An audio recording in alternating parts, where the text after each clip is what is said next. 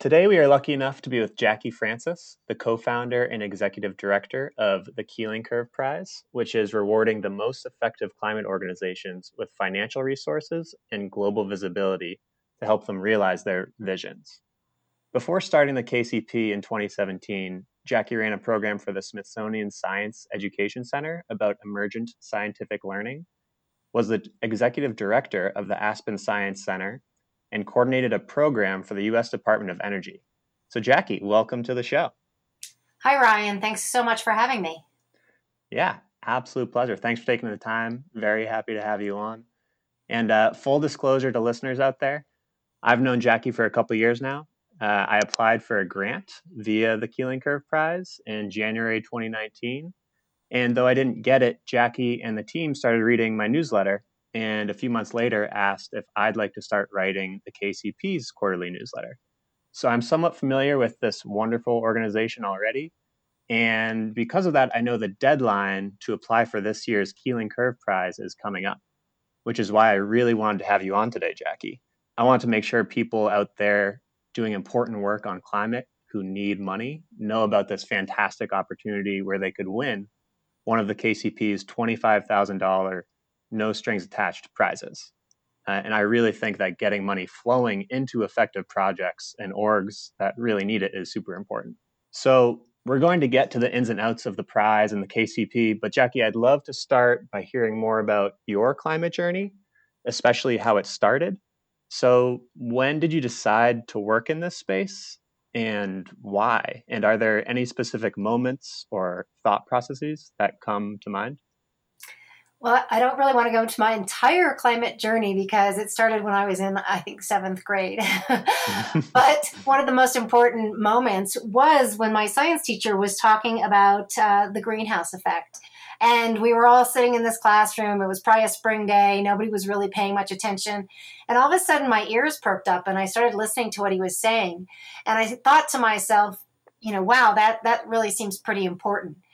And then years later, probably about 20 years ago, I went to something called the State of the World Conference. And again, I was really struck by the importance of what the speakers were talking about how the greenhouse gas effect was caused by human beings and was accelerating and was now being called global warming.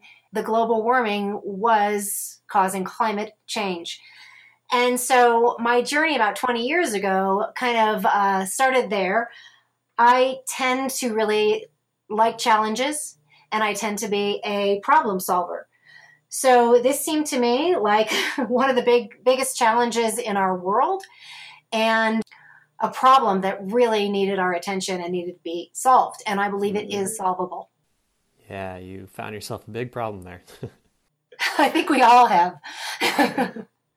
So walk us through a bit more of this journey from there to the Keeling Curve Prize. What inspired you to start this project, and where did the idea come from?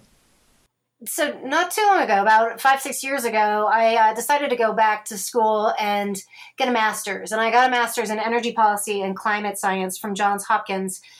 And as I was taking courses and feeling pretty smug about how much I knew, I started realizing that there was a lot to this that not only that I didn't know, but that we had so many of the solutions already in front of our faces. And these solutions weren't being kind of accelerated and activated enough. And I thought, all right, so we have the solutions. I don't have to go out there and create some kind of magic wand, new widget, or new organization. I have to elevate the organizations that are out there. And do I have that skill set to do that? And I decided I did, and I did have a great network, a great Rolodex of people working in this space. So I approached my current partner now as a funding partner, and he really didn't know anything about this space. So he said no. And then a little time went on, and I went back to him and I said, this is really important. Please help me get this idea of a prize started that activates and elevates the solutions around the world and that can really get things up and running past kind of the valley of death that all these organizations were experiencing. And he again said no. And then the Trump administration pulled out of the Paris Accord, and he called me up and said, hey, send me that proposal. I'm interested. And that was the start of it. And then since then, we've created this amazing organization, this prize that does exactly that. It elevates and accelerates climate solutions around the world. And we've really increased sort of visibility for all these things that are going on that are the solutions that will get us there. Yeah, that is amazing. So for those who don't know, can you please just elaborate a bit on what the KCP is, how does it work, and maybe even briefly just the story behind the name? I know the Keeling Curve itself is known to big climate nerds, but maybe some people don't know the whole story. So could you elaborate a bit more on that? Yeah, absolutely, Ryan. So the Keeling Curve is a data set, and it is named after an atmospheric scientist, Charles David Keeling, who started measuring CO2 in the atmosphere from the top of Mauna Loa in Hawaii, where there is an established observation station. And the data set measures how many molecules of CO2 are in the atmosphere. And this data set, this chart, has been going up ever since he started measuring it in 1958. And it is now called the Keeling Curve, even though it does not curve. It just kind of, well, it goes up, but it goes up in a zigzaggy fashion because it kind of demonstrates how the Earth breathes through CO2 being absorbed by plant material and then released by plant material throughout the seasons. And so the reason I chose to name the prize after Dr. Keeling is because this prize is a science-focused award that is specifically about lowering our CO2 levels in the atmosphere, along with the other greenhouse gases, which are mostly methane and chlorofluorocarbons and a couple of others that are really concerning. But CO2 is one of the biggest problems, and the Keeling Curve actually measures the CO2 in the atmosphere. So that's the story of why we are calling it the Keeling Curve Prize. One more part about that is that I do want people to know what it is, because this is the the very visual, universal kind of, well, just data set that shows us what we're talking about here. We have 5 categories for the Keeling Curve Prize, and we award 10 winners every year. And the reason we have 5 categories is because the emissions in our atmosphere, where they come from and how they are captured, it's a very broad range of industries and programs and projects that work in this space. So the categories are energy, finance, transport and mobility, capture and utilization, and social and cultural pathways. And as you can see, these kind of touch on everything in our world. And that indicates how global warming and climate change are attached to everything in our world. Yeah, I think it's a very comprehensive approach, and also, it takes the bare bones of this. What do we actually need to do to stop global warming? And at the end of the day, that means reducing emissions in the atmosphere. And you put that right in the name. And then there's this, okay, what are the solutions? And I know a lot of folks may be familiar with Project Drawdown. They have the top 100 solutions. And it just goes to show there's just so many different ways people can plug in and do important work on the climate crisis. And I think your approach reflects that as well. Succinctly putting the biggest categories front and center and breaking it down like that. So I'd love for people listening who may be interested in applying themselves to talk a little bit more about the prize and how it's evaluated. So how do you determine which orgs will reduce the most emissions? And is there anything useful that people might like to know about how this process actually works in terms of the evaluation stage? Sure. Well, first of all, the application period is open right now. So if you are thinking about applying, then get your application in because the deadline is coming up on February 10th. So if you have a program or a project that can explain or demonstrate how it reduces greenhouse gases or affects carbon uptake, then you can apply for the prize. And one of our questions, I can't remember exactly which one it is, but it asks us for you to show us your calculations as how you would calculate your GHG uptake or your carbon uptake, or your GHG emission reductions or your carbon uptake. Mm-hmm. And that's a very important part of the prize because we really want organizations to think about, am I having the effect I want on the atmosphere? And that's what this prize is about. This prize is about bringing down greenhouse gases in the atmosphere, whether it's through forest restoration or direct air capture or a financial mechanism that can help organizations to put in solar or wind, or whether it's a transportation system that's going to get us off fossil fuel driven vehicles or jet fuel. So we want you to think about, what is it that I'm doing in my program or project, and how does that affect this problem, greenhouse gases in the atmosphere? And that's it. If you're doing something in that space and you can show us how it's effective, it's scalable, or maybe it's really innovative, then you're going to be noticed by our organization. And the last thing I'm going to say is that the analysis process really follows the application. So if you do a good job reading the application and answering the questions, you'll probably do a good job in our analysis process. Got it. That makes sense. And is there anything else applicants should know before applying in terms of eligibility or anything like that? I'm thinking, can for-profit companies apply? Is it just for nonprofits? Is this applicable to just projects or ideas? Does it have to be in motion already? Could you just talk a little bit more about who specifically would be eligible? Yeah, yes, it can't be just an idea. It has to be a program or a project. Mm-hmm. And it can be a for-profit or a nonprofit. And we've had different organizations from all over the world, both for-profit and nonprofit, that have been our laureates.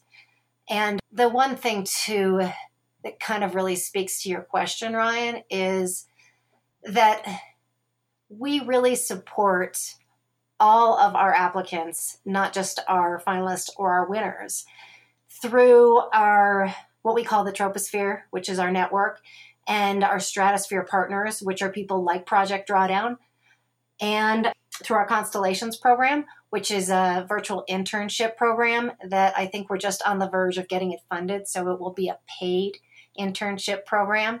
I love that program. And you can actually speak a little bit to that, Ryan, because you've applied for some internship, some of our Constellation interns. And we just love it so much because it's so impactful. Yeah, I had 4 Constellation interns last summer, and they were all wonderful. So I'm very happy to hear that could be scaled up and funded. That's even better.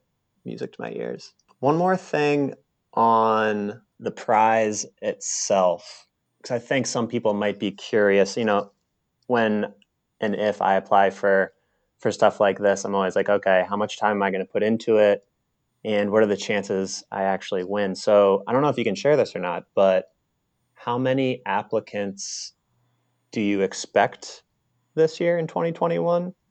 And I guess I'd do the math in my head and divide by is it 5 categories or 6 categories? It's 5 categories, 10 winners. So 10 winners, $25,000 for each winner, and in 5 categories. Okay, so can you tell us how many applicants you're expecting to get? I can't, Ryan, not because I don't want to, but because I don't know. I mean, in the past, what we've done is we've capped the applicants, and last year we capped it at 300. And, okay. This year we did not cap it. I don't think we're going to go flying past that, but I just want to emphasize that winning the prize isn't the only good part of this organization. And I do realize that people need funding, and this is a really important part of organizations trying to get through the kind of problems that they're having with funding. I think as the prize starts becoming more and more well known, I'll be better at kind of unleashing other ways of getting funding. And that's a big part of what I want to do with my own personal career path, is unleash other ways that organizations can get funding. As you probably know, it feels so often like we're all trying to compete for the same dollars. And I don't like that being sort of the issue where the pie is finite. I think we have to really expand where the money is coming from. I do see it happening. And I do want people to realize that the financial structures have to be expanded for green energy and climate solutions.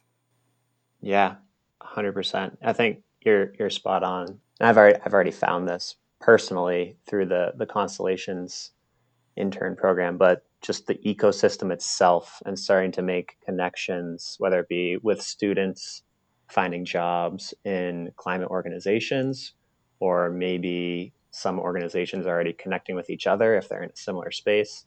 So there definitely is a lot of value beyond just the financial aspect of this, which I deeply appreciate. And I'd like to get a bit more into the sphere, but before doing that, I'd love to hear specifically about some of the winning organizations. If you can think of one or two in each category, or maybe just tell us a bit about your favorites. Like I'd love to hear the projects that are having this really big impact out in the world at reducing emissions. Because I always find these stories inspiring and gives me a nice dose of hope, which I think we could all use in these times. One of the things that people say to me is that they love seeing our winners because they see an organization that looks like them. And then they feel more inspired to apply for the prize because they're just like, well, if Wild Coast doing mangrove restoration can win, why can't I? And I love that about the diversity of our winners. And so we have 30 winners over the past 3 years, and we're going into our 4th year. I'm certainly not going to say that I have favorites. That's like picking a favorite child. But I can say a couple things about like the diversity of organizations that have won over time. There's organizations that are fully about the industry, like Boulder Industries, uses tires that have been thrown away, and they create something called carbon black that they reuse. It's a very, very high industry kind of organization. And LanzaTech that's doing jet fuel. Natel Energy is doing micro hydro in countries around the world. And then we have really small organizations like Chemolux, which is doing biofuels out of invasive hyacinth in the hills of Kenya.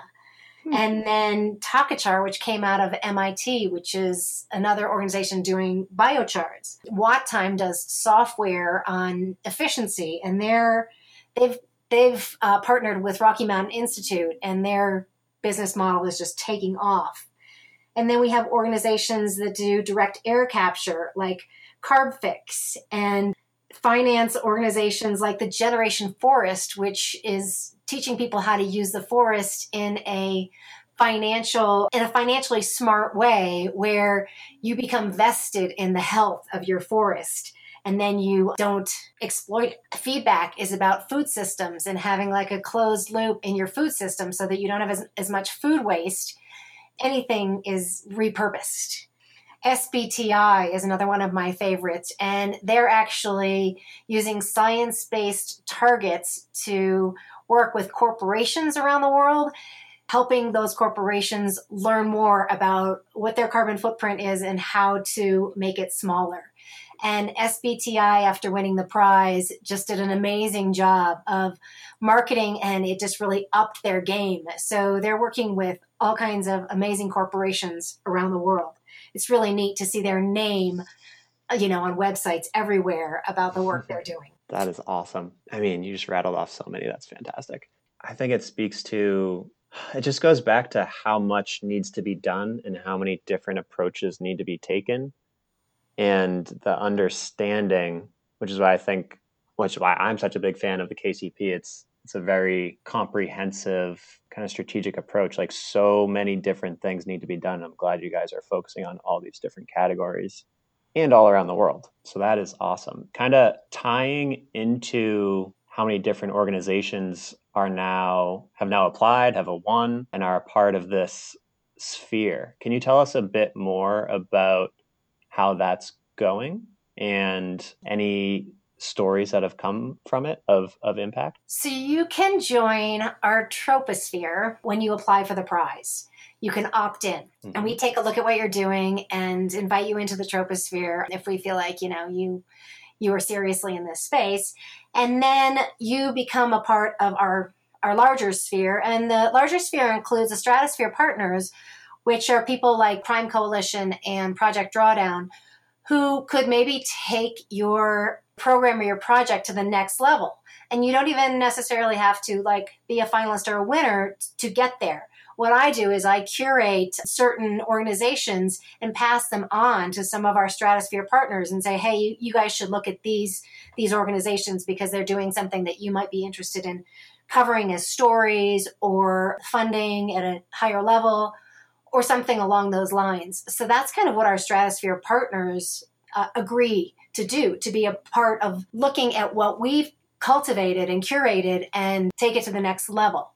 And then a part of our sphere is our Constellations program, which actually is this virtual internship program that benefits both the interns and the organizations that hire them in such an amazing win-win situation. Yeah. And we're also looking at kind of increasing some of the other programs like our media program within the sphere too, which this year we did a Vote Climate public service announcement that was seen by, I think it was close to 2 million people.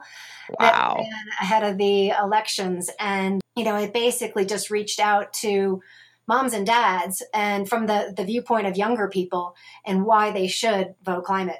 That's very cool. I can definitely link to that in the show notes in case people want to check that out. There's something in there you just said that I want to clarify in case people aren't familiar with it. I think a lot of people who listen to this might know Project Drawdown already. I talk about them a fair amount, but you also mentioned Prime. Can you just talk very briefly about who they are and what they're up to and how they fit into all this? Prime Coalition is a nonprofit that's based in Boston that actually funds innovative projects that might be unknown a little bit, and they fund them at $1 million per program or project. And they're a Stratosphere partner that looks at some of our Troposphere members when I pass on information that has been vetted by the Keeling Curve Prize. Got it. Thank you for that clarification. All right, awesome. I think we are in the wrap-up section of this. So I asked these questions to all guests. They're much broader, but the first one is, what are the books or book that you recommend or gift to people the most? So I'm a little bit of a science nerd, and my favorite book is a textbook, and it's about the 4 billion years of planet Earth, and it's called The Essentials of Oceanography, and it starts from the beginning of this planet and kind of goes through to today. And for me, that's the kind of book I love. But that kind of goes, further than some people want. They don't necessarily want to read a textbook. But there's another book that I love that's called Global Warming, Understanding the Forecast. And it's by David Archer.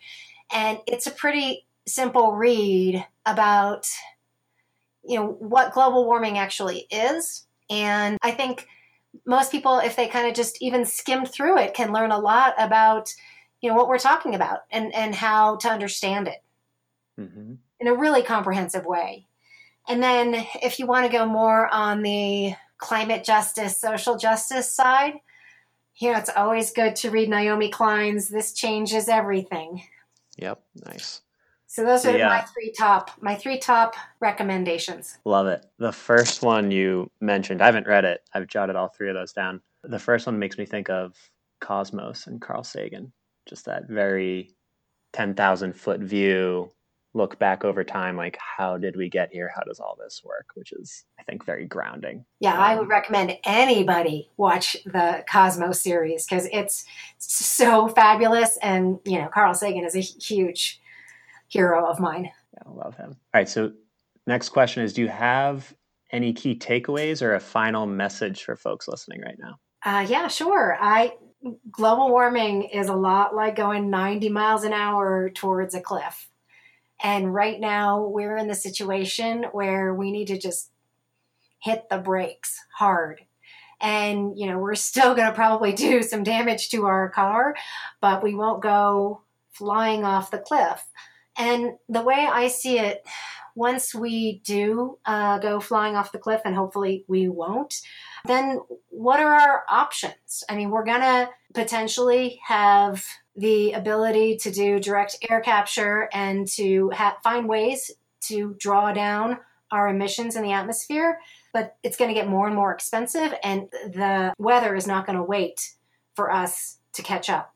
We're going to have climate chaos continually, and it's just going to become worse and worse and worse. There'll be climate refugees, and we just have the opportunity now to see the future and to slow down the devastation that we're causing as human beings on this planet. And it's such a big problem. And there isn't just one way to fix it. All industries and activities in our world need to adapt to getting beyond fossil fuels. Yeah.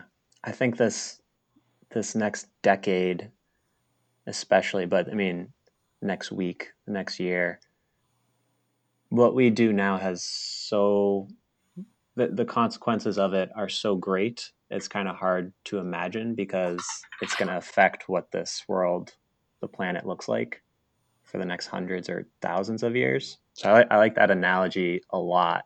And it just makes me think we're living in this, you know, very scary time, but also one where there's so much meaning for the work that needs to be done.